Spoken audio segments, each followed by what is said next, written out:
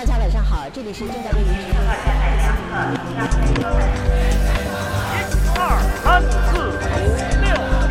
Willkommen zu Merrick's Experts, dem Podcast, der aktuelle Entwicklungen in China analysiert. Am Mikrofon Ruth Kirchner, willkommen. In den letzten 5 Jahren hat der chinesische Staats- und Parteichef Xi Jinping Zensur und Kontrolle in China deutlich verstärkt und gleichzeitig versucht, die Bürger ideologisch wieder stärker an die kommunistische Partei zu binden. Gerade vor dem 19. Parteitag der KP, der ab 18. Oktober die zweite Amtszeit von Xi einläuten soll, läuft der Zensur- und Propagandaapparat auf Hochtouren. Kern der KP-Ideologie unter Xi sind der chinesische Traum, also die Idee eines global starken und einflussreichen Chinas, und der chinesische Weg, also eine Alternative zu den marktorientierten Demokratien westlicher Prägung. Aber kommt das bei den Bürgern an? Ist es der chinesischen Führung gelungen, eine überzeugende Ideologie zu präsentieren? In einer neuen Studie kommt Merrick's Forscherin Christine Schürr-Kupfer zu überraschenden Ergebnissen. In den sozialen Medien dominieren zunehmend parteistaatliche Ideologen, aber daneben gibt es eine erstaunliche Vielfalt abweichender Meinungen, Perspektiven und Vorstellungen. Gerade unter jüngeren Chinesen ist offen, ob der chinesische Weg oder eher westliche Modelle zukunftsweisend sind. Christine, Marxismus hat auch in China ausgedehnt. Was macht denn heute den Kern der Ideologie der KP China aus? Der Kern der Ideologie der KP China war und ist auch heute noch sicherlich immer ein Amalgam, eine Mischung aus ganz verschiedenen Elementen. Man hat etwas aus dem Maoismus, die Massenlinie, die Nähe zur Bevölkerung, Leninismus spielt eine Rolle, Verständnis von Parteihierarchie und Parteistrukturen, natürlich eine gehörige Portion Pragmatismus, den Deng Xiaoping vorangetrieben hat. Und ich denke, unter Xi Jinping ist es wichtig zu verstehen, er hat also nicht was völlig Neues gemacht. Was neu ist unter ihm, dass er zum einen versucht, das Ganze sehr stark zu systematisieren, also wirklich einen Kanon zu schaffen. Und man kann das ganz gut begrifflich fassen mit die 4 Selbstbewusstseins. Das ist einmal Selbstbewusstsein in Bezug auf den chinesischen Weg, in Bezug auf chinesische Theorien, in Bezug auf das chinesische System und jetzt ganz zum Schluss hinzugekommen in Bezug auf die chinesische Kultur. Also etwas systematisch gedacht, eine Ideologie, die wirklich alternative politische, gesellschaftliche Ordnungskonzepte in Bezug auf, auch in Abgrenzung zum Westen vorstellen möchte. Und das ist das zweite Neue bei ihm, ganz klar, so explizit wie noch nie zuvor. Chinas Ideologie soll im Kern nicht westlich, durch universelle Werte geprägt sein. Das heißt so etwas wie qua Natur gegebene Menschenrechte oder Vorstellungen von Meinungsfreiheit, von Rechtsstaatlichkeit. Also sehr stark eine Betonung auf einem chinesischen Sonderweg. Spielen denn dabei alte marxistische Begriffe wie Klassenkampf überhaupt noch eine Rolle? Marxistische Begriffe wie Klassenkampf spielen durchaus in einem größeren Kontext noch eine Rolle. Mao Zedong hat ja sehr stark gemacht die Lehre vom Widerspruch, was er besonders wichtig fand, um die Beziehung zwischen der Partei und gesellschaftlichen Gruppen zu regeln. Und das ist etwas, was Xi Jinping wieder sehr stark in den Vordergrund gerückt hat. Also er ist nicht mehr dafür, anders als Mao Zedong, dass jetzt durch eine Revolution bestimmte Klassen ganz ausgelöscht werden müssen. Also Privatunternehmer sind ja auch ein wichtiger Teil auch der chinesischen Dynamik, aber er geht sehr hart gegen korrupte Kader vor und auch gegen politische Aktivisten, also Gruppen, die sozusagen systemgefährdend oder auch gefährdend für die Stabilität auch der Herrschaft der kommunistischen Partei sind. Auch Einheitsfront spielt in dem Kontext wieder eine größere Rolle, also Gruppen, die wieder bewusst enger auch an die Partei herangerückt werden sollen. Das sind speziell Medienmacher, auch Privatunternehmer, wo ja auch der Staat, die Partei wieder eine stärkere Rolle spielen will. Aber auch Chinesen in Übersee, beispielsweise chinesische Studenten oder auch Chinesen, die im Ausland arbeiten. Was auch interessant ist, jetzt ohne die Begriffe Klassenkampf zu nehmen, aber sowas wie Freiheit und Demokratie ist auch etwas, was Teil des chinesischen Wertekanons ist, aber natürlich sehr stark im Rahmen oder unter der Prämisse der Herrschaft der kommunistischen Partei. Also individuelle Freiheit und politischer Wettbewerb nur, soweit es die kommunistische Partei erlaubt. Und ganz offen gesagt, über Demokratie und Freiheit wird auch nicht sehr viel gesprochen und das wird nicht sehr stark jetzt propagandistisch vertreten. Aber selbst wenn man solche Begriffe benutzt, also egal was für eine Ideologie letztendlich dabei rauskommt, das muss ja sozusagen unters Volk gebracht werden. Nun kennt man aus Peking die roten Banner mit Parteisprüchen, ermüdende Parteitagsreden teilweise auch und so weiter. Aber im Internetzeitalter ist ja auch die Propaganda nicht stehen geblieben. Wie versucht denn die Kommunistische Partei, ihre Ideen unters Volk zu bringen und gerade vielleicht auch jüngere Leute zu erreichen? Die Kommunistische Partei nutzt mittlerweile in der Tat ein ganzes Spektrum an neuen Formaten. Da arbeitet sie ja auch mit PR-Agenturen mittlerweile zusammen. Das reicht von Comics, wie Xi Jinping sie hochgearbeitet hat, von Rap-Songs über wie stark doch China mittlerweile ist, bis hin zu auch Videospielen, ganze Apps, die man auch entwickelt hat, um sozusagen junge Leute wieder stärker für die Inhalte der Kommunistischen Partei zu begeistern. Und das kommuniziert man sehr stark über soziale Medienplattformen, wo ja mittlerweile auch über 150.000 verschiedenste Regierungs- und Parteiinstitutionen Konten eröffnet haben. Ähnliche Zahlen auch für WeChat, was ja neben Weibo, im chinesischen Twitter, WeChat ist so ein bisschen chinesisches Facebook, sozusagen die wichtigsten Kanäle sind. Also da wird das sehr stark an den Mann und an die Frau gebracht.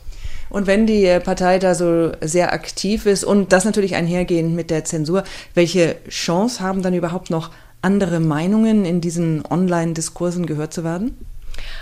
Was die Quantität angeht, auch was das Ranking von sozialen Medien angeht, dominieren parteistaatliche Meinung oder auch die parteistaatliche Linie in Bezug auf Inhalte sehr, sehr stark.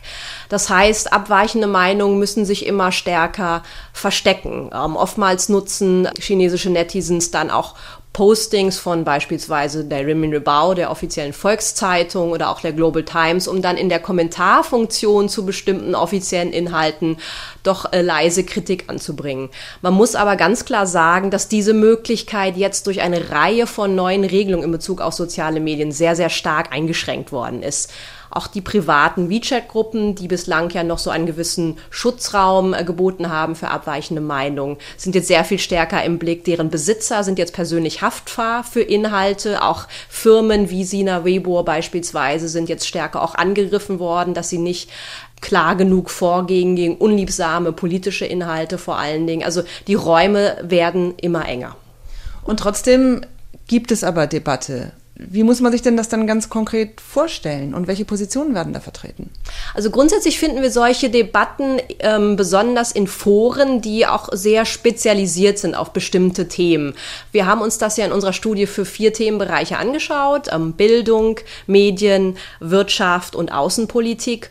Und in der Regel entzündet sich dann eine Debatte an einem Ereignis. Ich nehme mal im Bereich Bildung die nach wie vor umstrittene Forderung von dem damaligen Bildungsminister, sämtliche westliche Inhalte aus den Curricula zu verbannen.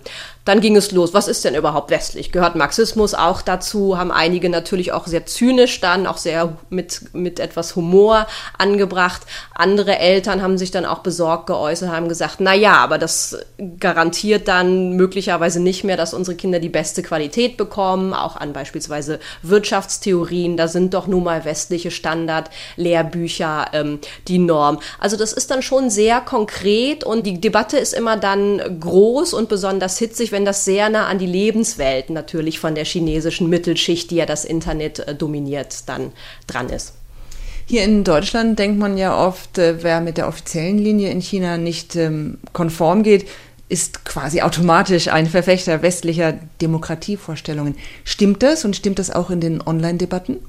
Nein, das ist ganz und gar nicht so. Also mit Ausnahme von einer kleinen Gruppe, die aktiv sogenannte westliche oder auch universelle Konzepte vertreten, gibt es ein ganzes Spektrum, was auch nicht immer mit der offiziellen Parteilinie übereinstimmt. Das sind oftmals sehr, wie wir hier sagen würden, sehr linke Positionen, sozialistische Positionen, denen die Hinwendung zu einem kapitalistischen System zu weit geht. Dann gibt es auch Strömungen, die sehr viel stärker an die chinesische Tradition appellieren und das wieder stärker in den Vordergrund rücken möchten. Und dann haben wir auch Vertreter, ganz spannend jetzt jüngst, die sagen, Technologie ist eigentlich der Schlüssel für ein starkes China, die aber Bedenken haben, dass die kommunistische Partei das zu sehr an die eigene Kandare nimmt, die also sagt, Technologie braucht im Prinzip mehr Pluralismus und mehr Freiheit und auch mehr marktwirtschaftliche Dynamik. Und Nationalismus, wie stark ist Nationalismus verbreitet, gerade vielleicht auch bei jüngeren Chinesen? Also es entflammt der Nationalismus immer wieder sehr schnell und sehr stark in der Tat online. Also ein kleines Ereignis wie beispielsweise ein damals mutmaßlicher Chinese, der von einer amerikanischen Fluglinie gewaltsam aus dem Flugzeug entfernt worden ist, weil es überbucht war. Es hat sich dann rausgestellt, es war ein Vietnamese, aber allein die Vermutung hat gereicht, um eine Riesendebatte anzufachen. Allerdings muss man sagen, dass sich das dann oftmals, das haben wir auch schon früher beobachtet, dann in dem Fall weniger, aber bei anderen Ereignissen sehr schnell auch dann gegen die chinesische Regierung wendet. Beispielsweise im außenpolitischen Bereich, wenn es jetzt um Taiwan geht oder auch um Vorgehen gegenüber den USA, dass dann solche nationalistische Stimmung, deren oftmals Raum gelassen wird, aber dann sich sehr stark gegen Peking wendet. Das ist auch etwas, was viele Leute einfach nutzen, um Dampf abzulassen, um ein bisschen die Luft, vielleicht auch den Frust über die eigene Lebenssituation zu kanalisieren. Was man aber auch beobachten kann, jetzt neben dieser, sag ich mal, Frust ablassen und dann sich auch schnell wieder beruhigen Stimmung, eine Gruppe von jungen Chinesen, die auch im Ausland studiert haben, die das Ausland gut kennen und die sagen, naja, bei euch ist auch nicht alles Gold, was glänzt. Wir sind fast ein bisschen enttäuscht, wie schlecht bei euch die U-Bahn funktionieren, auch wie gravierend die sozialen Probleme sind und die dann sagen, naja, und wir sind aber stolz auf das, was China mittlerweile erreicht hat und wir wünschen uns auch, dass ihr das anerkennt und dass ihr uns nicht immer mit der Keule Menschenrechte oder politisches System kommt. Das ist etwas, was ich dann eher als Patriotismus oder auch als Wunsch, sozusagen respektiert zu werden, definieren würde. Wie ist das denn dann mit diesen sogenannten westlichen Werten? Also spielt so etwas wie Pressefreiheit oder auch ein demokratisches Mehrparteiensystem, spielt das in diesen Online-Debatten überhaupt noch eine Rolle? Meinungsfreiheit ist ein Konzept, ob man es jetzt als westlich oder universell bezeichnet, darüber kann man diskutieren, was durchaus eine Rolle spielt. Das ist auch etwas, was lange Zeit unter diesen ganzen ideologischen Strömungen etwas war, worüber ein gewisser Konsens herrschte, weil diskutieren zu dürfen, diskutieren zu können, das ist allen gleichermaßen wichtig. Explizit politischere Konzepte wie Mehrparteiensystem oder auch eine Wettbewerbswahl ist etwas, was weniger eine Rolle spielt. Das wirklich nur unter einer kleinen Gruppe von Chinesen, die sich explizit auch ein demokratisches System, jetzt ein präsidentielles oder parlamentarisches für China wünschen.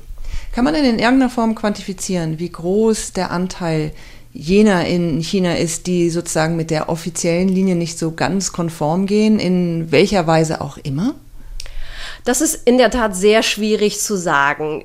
Ich denke, es gibt eine Reihe und auch eine Mehrheit von Chinesen, die nicht aktiv gegen diese offizielle Linie arbeiten. Es gibt eine hartnäckige, auch immer wieder sich erneuernde Gruppe von Bürgerrechtsaktivisten, Rechtsanwälten, Journalisten, die versuchen auch explizit konzeptionell eine Alternative aufzubieten. Aber ich denke, ein Großteil der Chinesen, solange es nicht ihren eigenen Lebensbereich betrifft, solange es nicht um Konsum geht oder um, wo ihre Kinder zur Schule gehen dürfen oder mit welchen Inhalten sie konfrontiert werden, ist das etwas, was viele Chinesen einfach mit sich geschehen lassen. So nach dem Motto, solange die da oben mich nicht stören, solange störe ich sie auch nicht.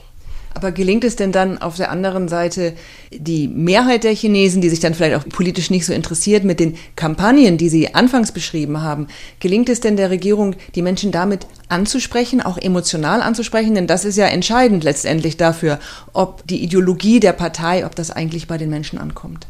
Also der Appell der chinesischen Führung an ein starkes China, der China-Traum. Das spricht schon, denke ich, eine größere Gruppe von Chinesen emotional an. Also dieser Wunsch, dass ihre Nation, dass sie auch persönlich als Chinesen respektiert und anerkannt werden, ja. Auf der anderen Seite, was, glaube ich, doch sehr viele Leute nicht anspricht oder nicht überzeugt, dass allein die kommunistische Partei definiert, wie dieser Weg auszusehen hat und was auch gut ist für die Nation. Also gerade diese Gleichsetzung von Vaterlandsliebe mit Liebe zur Partei, das ist etwas, was, glaube ich, die Mehrheit der Chinesen doch eher skeptisch sieht. Das heißt also, insgesamt gibt es dann doch noch eine ganze Menge Skepsis. Nun haben Sie Ihre Umfragen und Erhebungen zu dieser Studie im letzten Jahr gemacht. Planen Sie denn weitere Umfragen, auch etwa zu aktuellen Themen in der Zukunft? Dass wir diese Umfragen im letzten Jahr 2016 machen konnten, war wirklich ein Fenster der Gelegenheit, wie es immer so schön heißt. Auch mit ein großer Dank verbunden an unsere deutschen und chinesischen Partner, weil in der jetzigen Atmosphäre ist es kaum noch vorstellbar. Weil ausländische Forscher gelten ja auch zunehmend als verdächtig, möglicherweise als Spione. Und das würde also einen großen Druck bedeuten, denke ich, sowohl für die chinesischen Partner als auch für Chinesen, die an solchen Umfragen teilnehmen. Also ich glaube, eine solche Umfrage, wie wir sie im letzten Jahr machen konnten, das wäre heutzutage nicht möglich. Es wird also nicht einfacher, sozialwissenschaftliche Forschungen, Datenerhebungen und Umfragen in China zu machen. Christine, herzlichen Dank. Das war Christine Schirr-Kupfer. Sie leitet bei Merix den Forschungsbereich Medien und Gesellschaft. Am Mikrofon verabschiedet sich Ruth Kirchner. Herzlichen Dank fürs Zuhören. Sie hörten Merix Experts, den Podcast des Mercator-Instituts für China-Studien in Berlin. Wenn Sie mehr über unsere Arbeit erfahren möchten, besuchen Sie uns auf merix.org.